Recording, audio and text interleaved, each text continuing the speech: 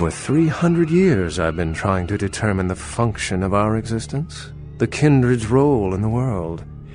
I'm not content to attribute it to some act of supernatural biblical vengeance.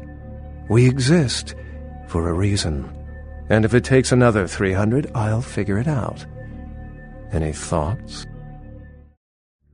Unlike his mentor and adopted sire Aristotle de Laurent, Cuthbert Becket is a man who cares little for, as he would put it, superstitious nonsense. Renowned in the Vampiric Society as one of the foremost scholars of Nodist lore, Becket has, much like Aristotle, traveled far and wide in search of the truth behind the origin of the vampiric curse. Becket is, of course, not blind to or ignorant of the existence of truly ancient vampires, those who claim to have met the antediluvians themselves. Neither does he deny the existence of a first city, or indeed of Cain. Ultimately, the Gangrel scholar simply wishes to divorce vampire history from myth, lies, and vague portents. He argues that much of what is written in the Book of Nod are not actually truths or retelling of events, but rather allegories muddled through time. But I fear that we are starting in media res. First, we should perhaps discuss his origins, and how he came to travel this path of the scholar. Becket was born at some point in the late 17th century and was most likely embraced in his 30s, although he rarely admits to his mortal age. He is English and is thought to have been embraced in Oxford in 1704. Very little is known about his mortal life, but he has once been referred to as a privateer, hinting that perhaps he was a sailor or even the captain of a ship before his embrace.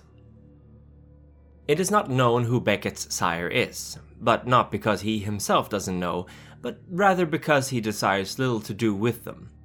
We do know, however, that Becket is not the only child of this gangrel, as another named Atieno, who seemingly has a much better relationship with their shared sire, has been identified. As a vampire, Becket quickly realized he had no patience for the nightly political games of the local Camarilla, nor the Sabbat, and instead devoted himself to scholarly pursuits, becoming a student of Aristotle de Laurent, a Mnemosyne, or so-called memory seeker.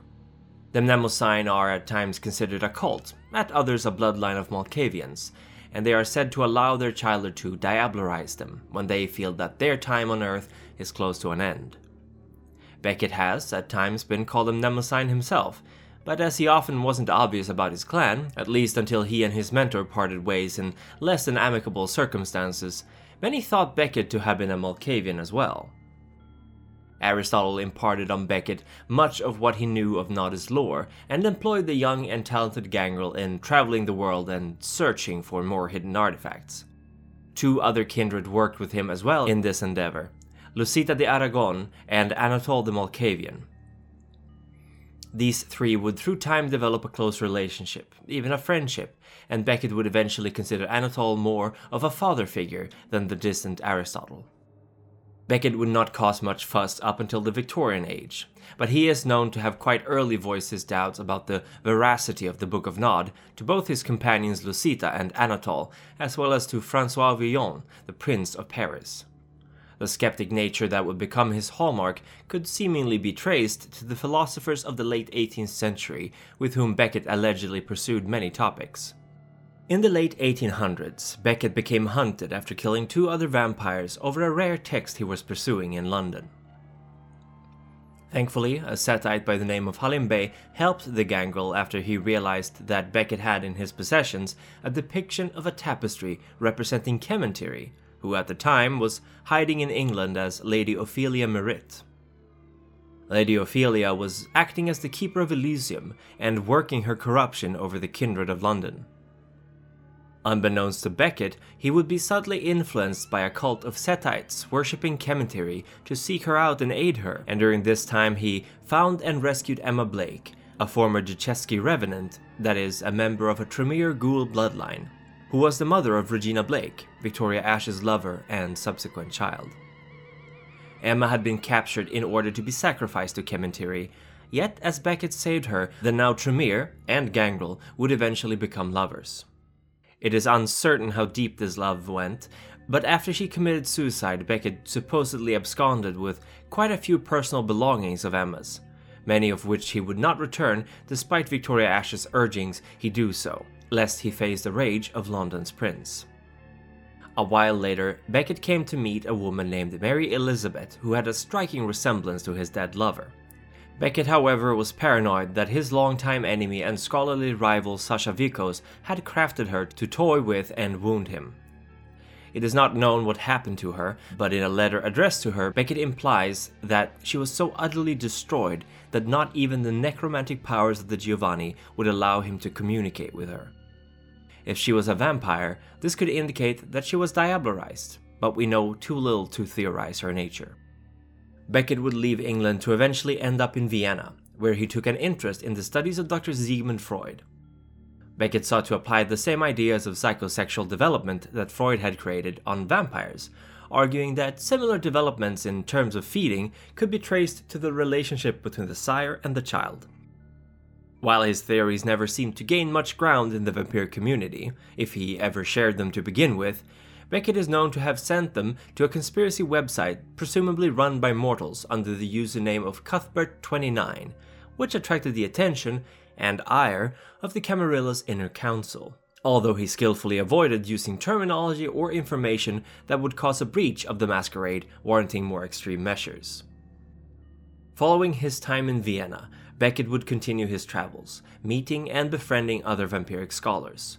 One of them would be Prospero, a mysterious figure who resides upon a private Cayman island, where he holds a permanent elysium for all those who he allows entry. Little is known about this Prospero, other than that he saved Beckett's life during the First World War, and that there are many theories as to his identity and clan. Some believe he may be Bruja, but a more prevailing theory is that the seemingly benign man is in fact a Bali elder who somehow has survived any attempts made to purge his kind. Regardless of his past, Prospero and Beckett are on relatively good terms, Prospero even saving Beckett's life once again in the modern era, when he had been afflicted by a terrible infernal infection that threatened his very soul. Oculus, another ally of Beckett's, is also worth mentioning.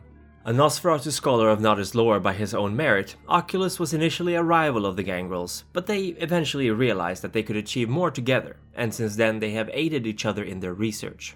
The Nosferatu finding the recent advancements of technology a comfortable aspect in his research, leaving the fieldwork to Beckett.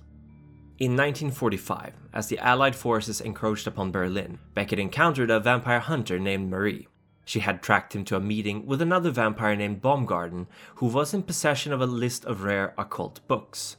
Surprising the two of them, Marie staked Baumgarten and set fire to the list, which angered Beckett deeply. And in a moment of wounded pride, he embraced the woman as a punishment, turning her into what she hated the most.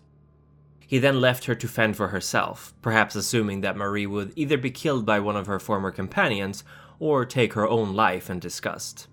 As far as he was concerned, she had been dealt with.